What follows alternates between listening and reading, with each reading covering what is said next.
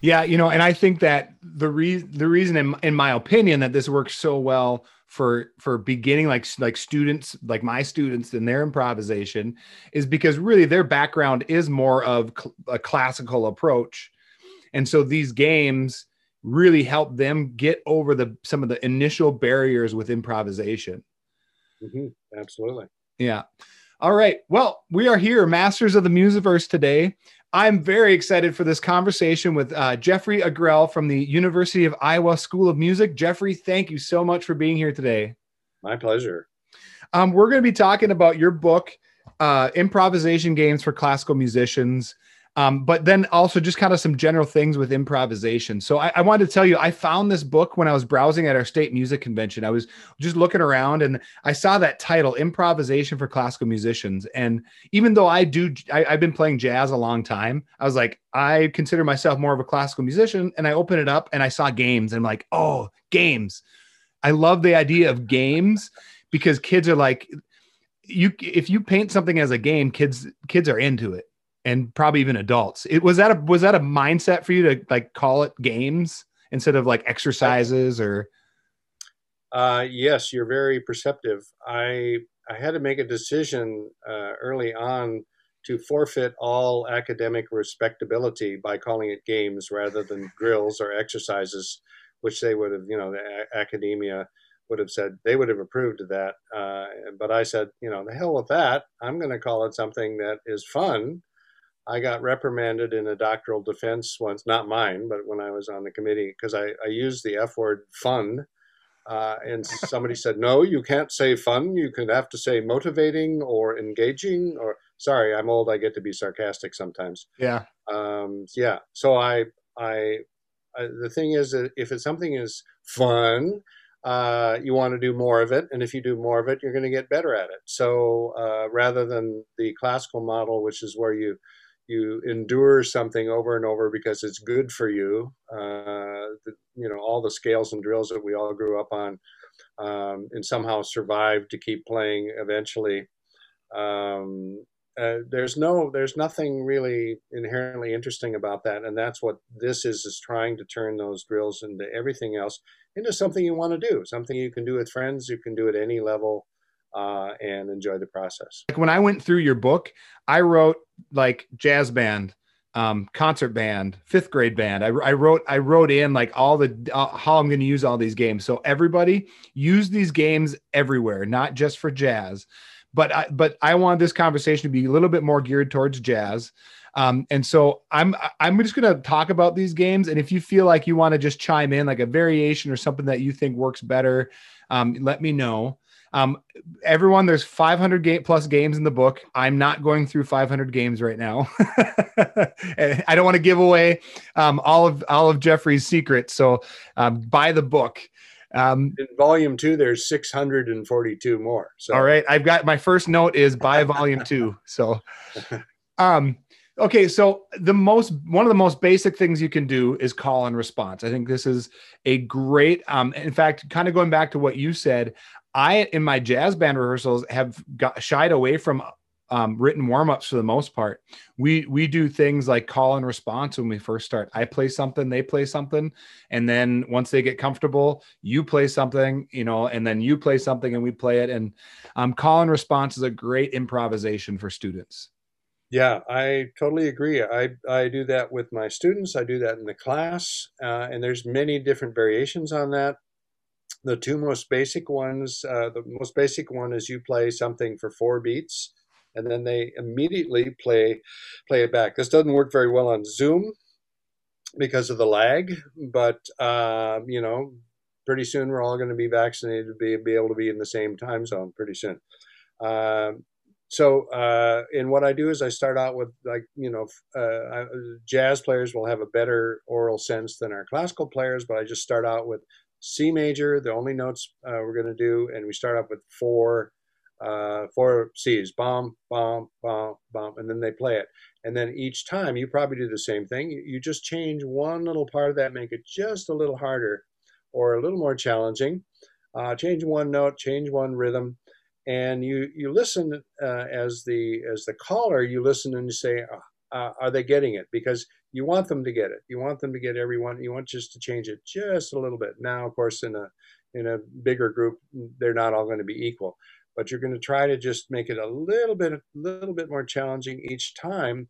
And what's amazing, especially if you keep doing this, is boy, does that train their ear. And not just train their ear. There's one fundamental flaw in oral training in music schools, and that's that people only get it on piano and voice. Nothing wrong with that, but we need to have the oral training on the instrument, not just on those two that are not our instrument. So now they're getting oral training on the instrument. Find what you hear, decode what you hear, know what those notes are, transcribe those in your head right away, and then translate that into your instrument. And we start very easy. If the majority doesn't get it, then that's on you, the caller. You need to make smaller steps in between that. But if you keep doing it, now you can really improve their hearing, plus their integration of that what they hear onto the instrument. You start in C, and you just do it very simple rhythm, simple everything, and you can see with the group you can really get a long way even in one session with rhythms and range. You start expanding the range on that, and then that's one key. You've got 11 more major keys to do, and then you can of course do that in the dominant seventh. You can do it on Dorian mode. You can do it on anything, and so you can. It's really amazing, and it's kind of fun. And since it's in a group, they don't feel singled out. They don't have to be embarrassed. Well, I missed that one. And if you hear they're missing, too many are missing something, you just do it again and you simplify it, or you repeat it a couple times. And they still can't get it, then that's information for you to simplify a little bit and see what they can get. So it's really a fun way of process, and that's one way to do it. And there's other variations. The other thing that you could do, I'm not sure how this works. This is more advanced for individuals, is where you play a beginning of a phrase and they finish it. And that's, and you just tell them whatever you do, that's fine. I'm not going to say that was the wrong phrase you just did.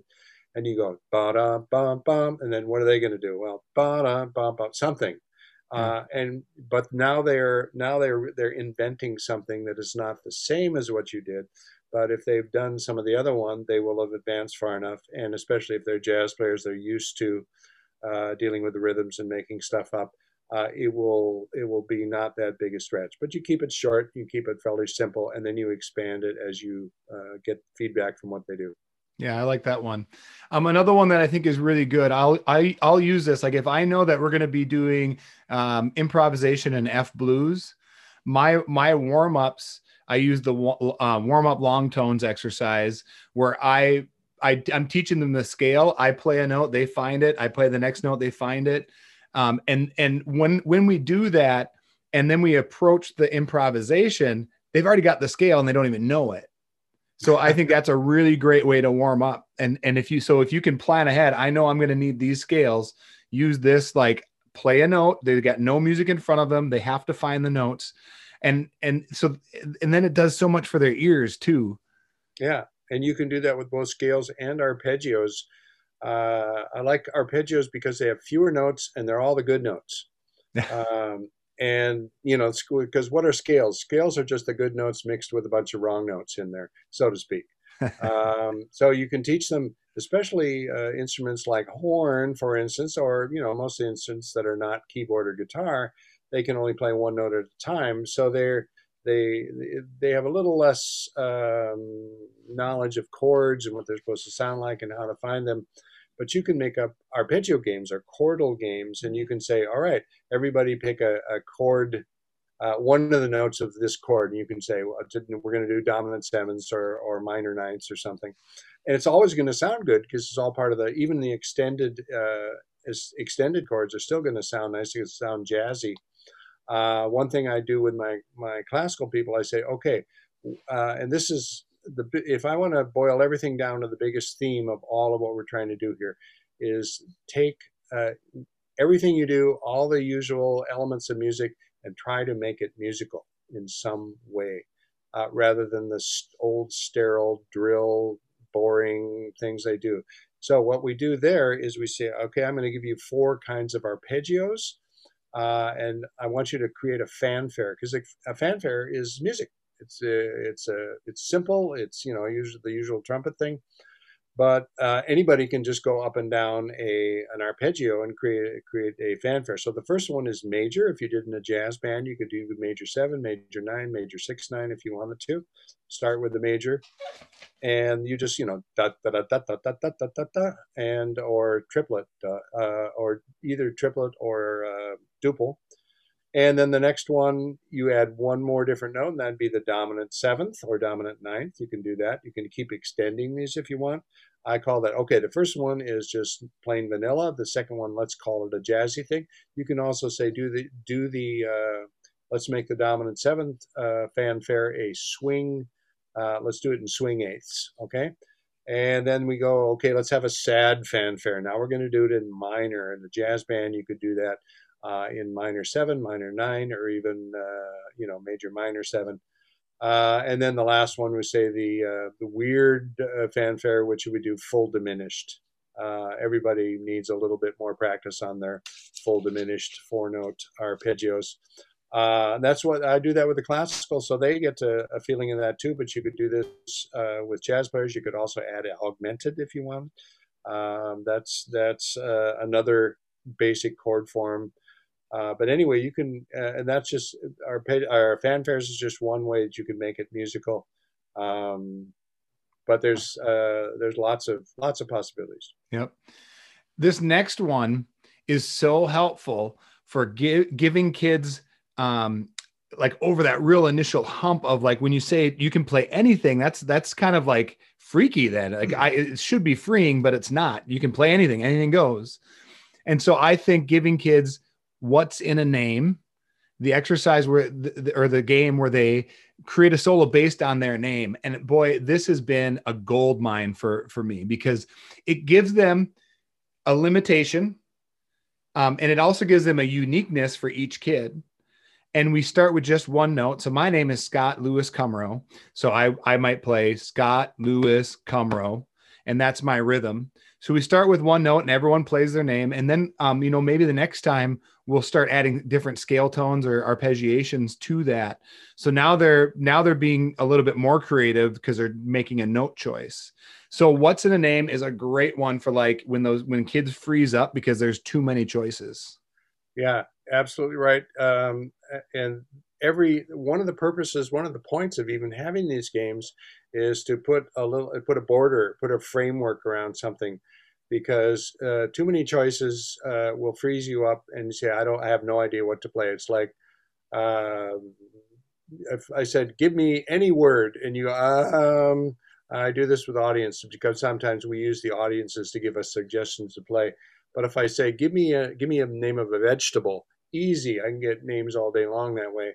So every limitations are the improviser's or the composer's best friend. Stravinsky said if he had any note in the world to write with, he couldn't do anything. Give him 5 notes, limited to 5 notes, he could write a symphony, easy. So the games are just limitations. And we should also say that any of the games can be changed, add more limitations. You can change any of them if you are using the book. These should be considered just the beginning. They're not the end. You don't have to do exactly what's there. You can change any of these. I add many variations in many of these things that occurred to me. Do it again, but now do it with this. Do it again. Try that. And so the restriction is the best way to make it easy to play. Like that, and just what you said, we're restricting it at the beginning to one note. It's easier to make choices if you don't have to think about other notes. And then go to 2 and then go to 3 as they get more used to making their own decisions on that, especially classical players. As the saying goes, if you want to see your students' IQ go up, have them make decisions. And then another game that I love to do that is closely related is Morse code. So you take any word and translate it into Morse code. I've done that where I put the Morse code up on the board and had them pick their initials out of their name. And so there's a little bit more variety there. And what's really good and fun with this one is don't give them any more information than that. Like don't tell them, okay, so the dot's an eighth note or it's a staccato. Just say, take this word, Morse code, and it is awesome what a group of students will come up with and the variety of things they'll come up with. I think exactly. I think in general, the most wonderful thing about all of this is when we finally give students a voice and turn them loose, it's unbelievable what comes out. There is so much music in everybody at every level that the traditional music education has done nothing with. I won't say that it's exactly actively discouraged it, but it certainly hasn't done what we've all been brought up on. Hasn't taught us to do anything creative. We are really good at recreative, but we play 10,000 melodies. But nobody ever asked me in school to make my own melody.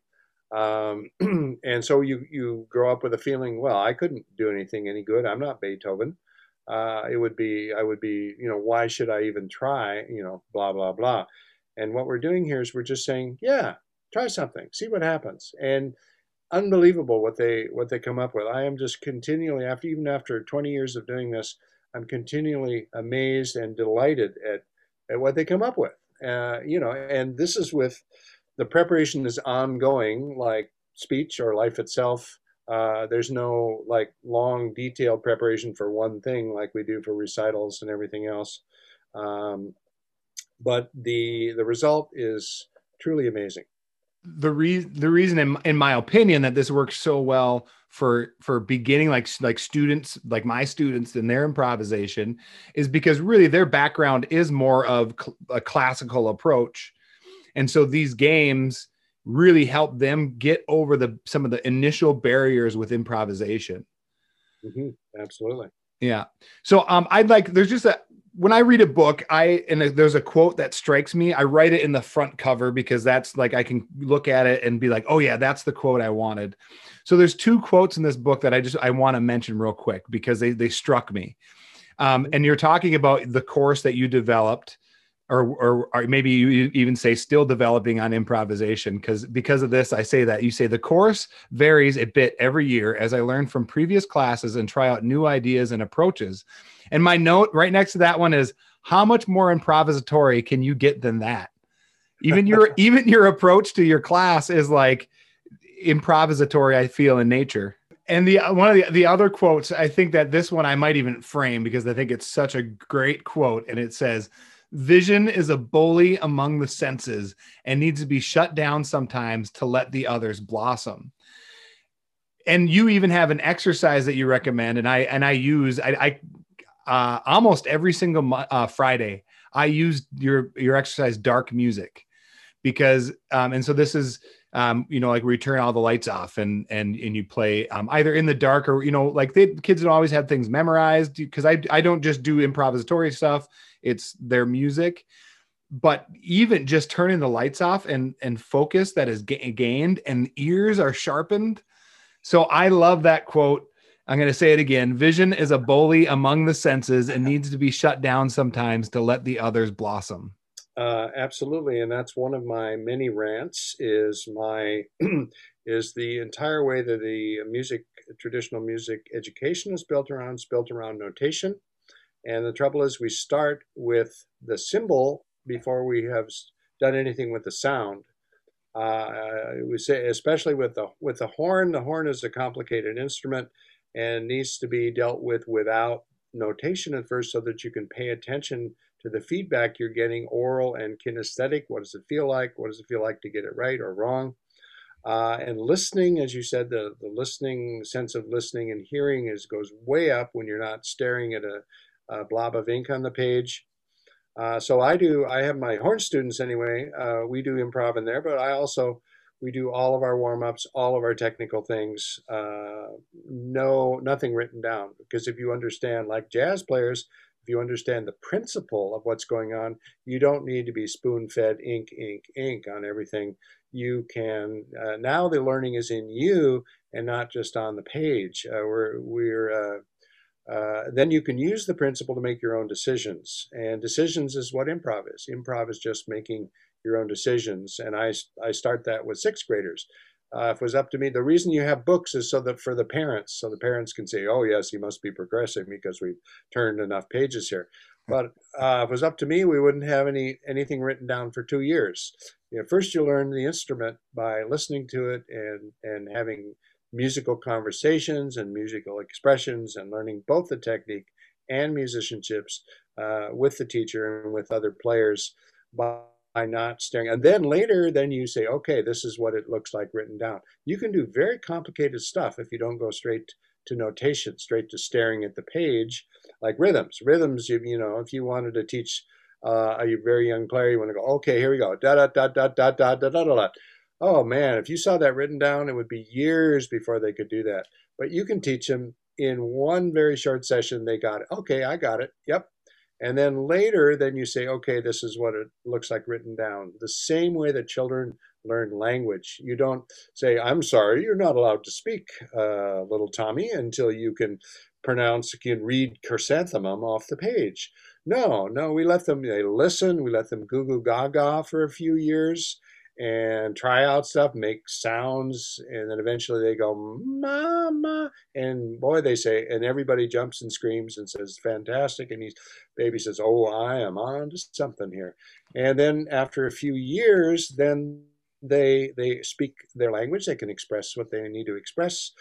They speak without an accent. And then finally we say, okay, this is what it looks like written down. Yeah. But speaking foreign languages or learning music, we do it the wrong way. We start with a symbol instead of the sound. I have 3 games I wanted to bring up because I might use them in jazz band, but I use them a lot with my other bands. And just to kind of highlight that, this is not just for jazz band. Swing It, I use all the time.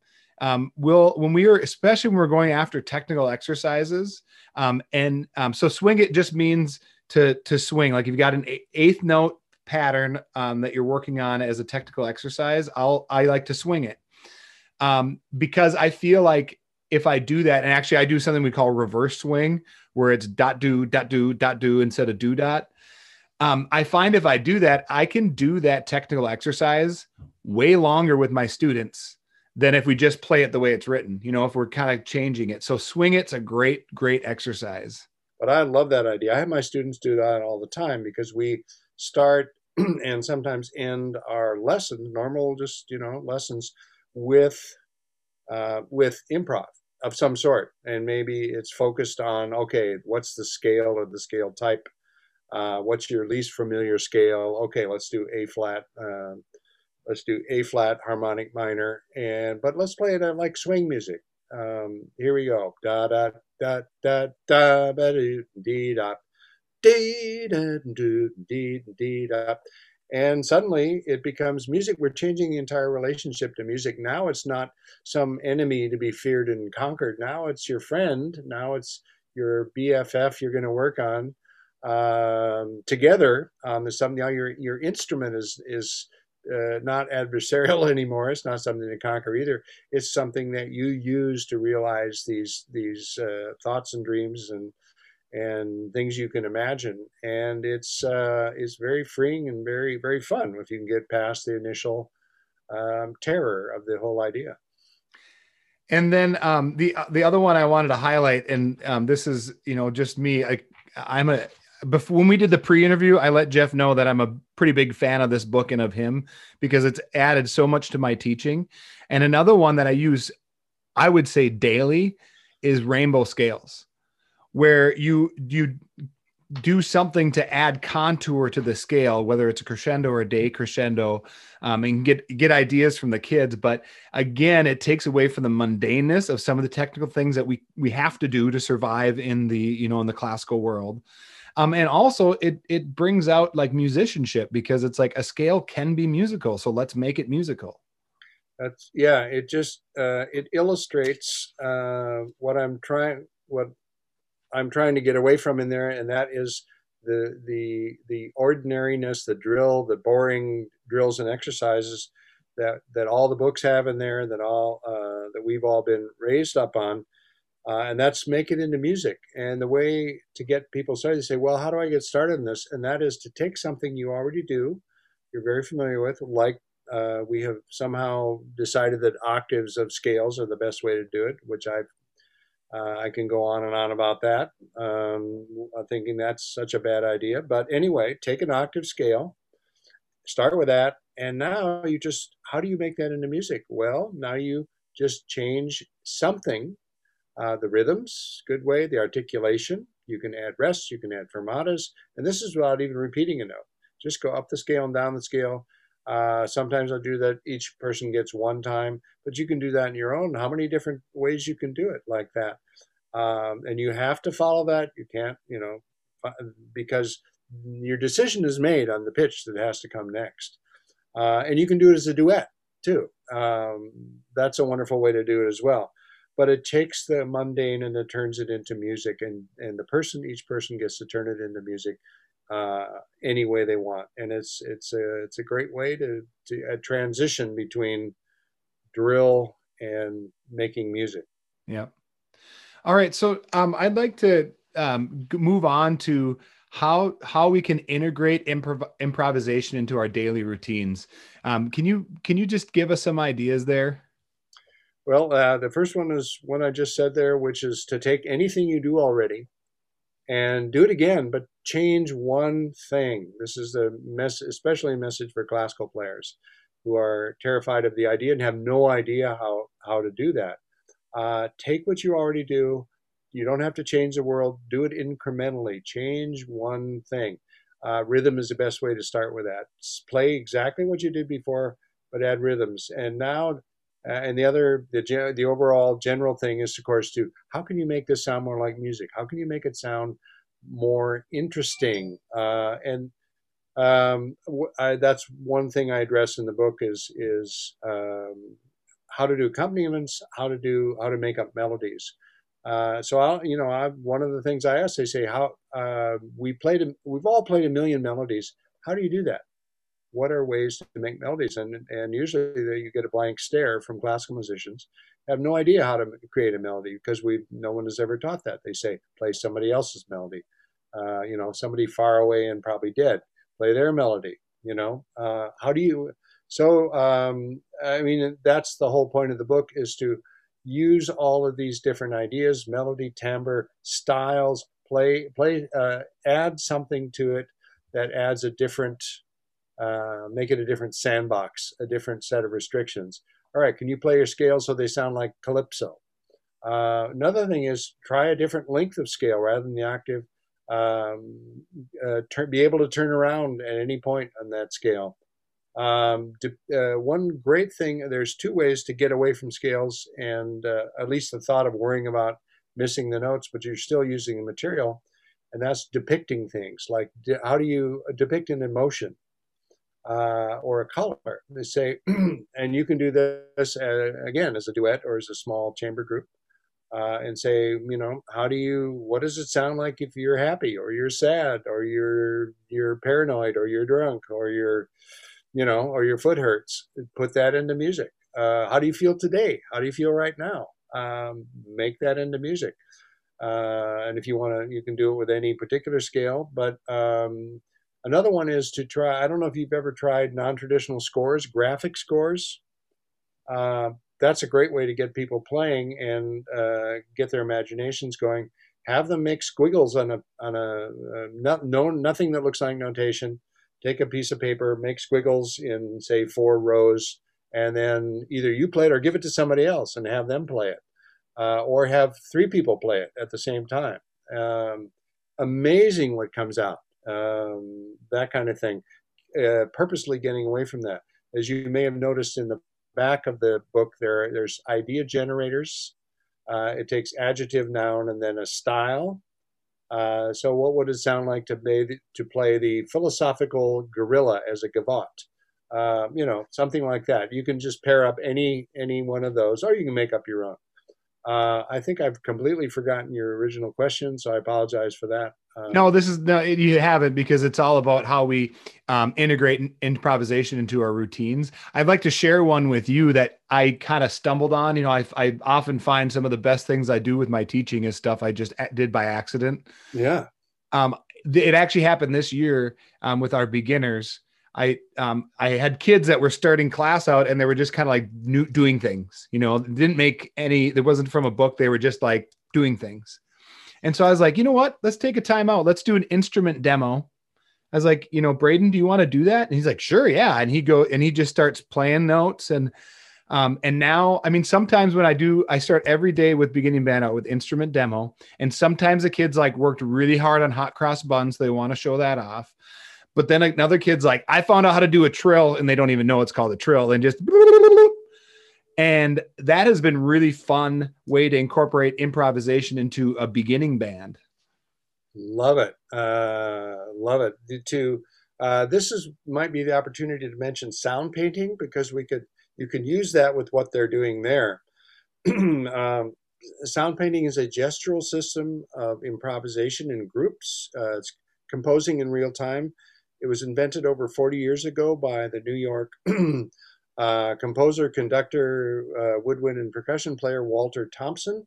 Sound paintings, he started out with his jazz band. He gave a few gestures long time ago, and they said, "What was that all about? You doing this and that?" And he said, he told them what he wanted to do. He said, "Yeah, that's cool. Why don't you develop that?" So now there are 1,500 signs in the vocabulary, but I'm sure even he doesn't know them all. All you need is 30 or 40. That's what I use. We use it all the time. I can teach a group 20 in one session with 2 rehearsals. I've done that where I go to a group that's never improvised. We have 2 rehearsals and we give a concert that evening. And I can just show you a few of them. It's who's going to play, what are they going to play, when do they start, when do they stop, and then you can influence things at that. You can have people improvise. You can also use things that are already composed. You can actually rehearse things if you want. And I've been using it for the last 19 years out of the 20. We do it every time, and I've taught many people who are band directors. And you don't need them all. You can use a few. Let's see. This is the whole group. Let's see if you can see that. I don't know. Yep. Whole group. This is the rest of the group. If you say improvise, you pick somebody to improvise something, and then the rest of the group we're going to play a long tone, and this is play. This is a cut off. This is enter when you decide to come in. This is you decide when to. That's enter slowly, exit slowly, what he calls it. You could also do something that would work here. Is he holds an arm up and moves it across. When the arm is pointing at you, then you play something. It could be you could say this is called scan, and you could say with long tone. And when it's over you, you play a long tone. If I don't say what it is, you can play anything you want. You could say scan with extended techniques. That funny little sign is extended. That means funny noises.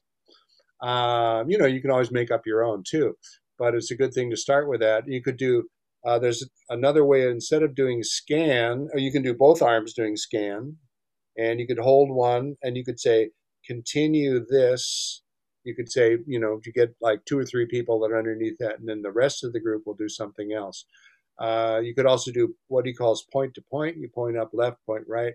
And then when you point at people, then they play. When you take it away, then they stop. So you could go very fast, and you could say point to point with extended techniques, funny noises, and then you can go one at a time. You have 2 arms, so you can do that.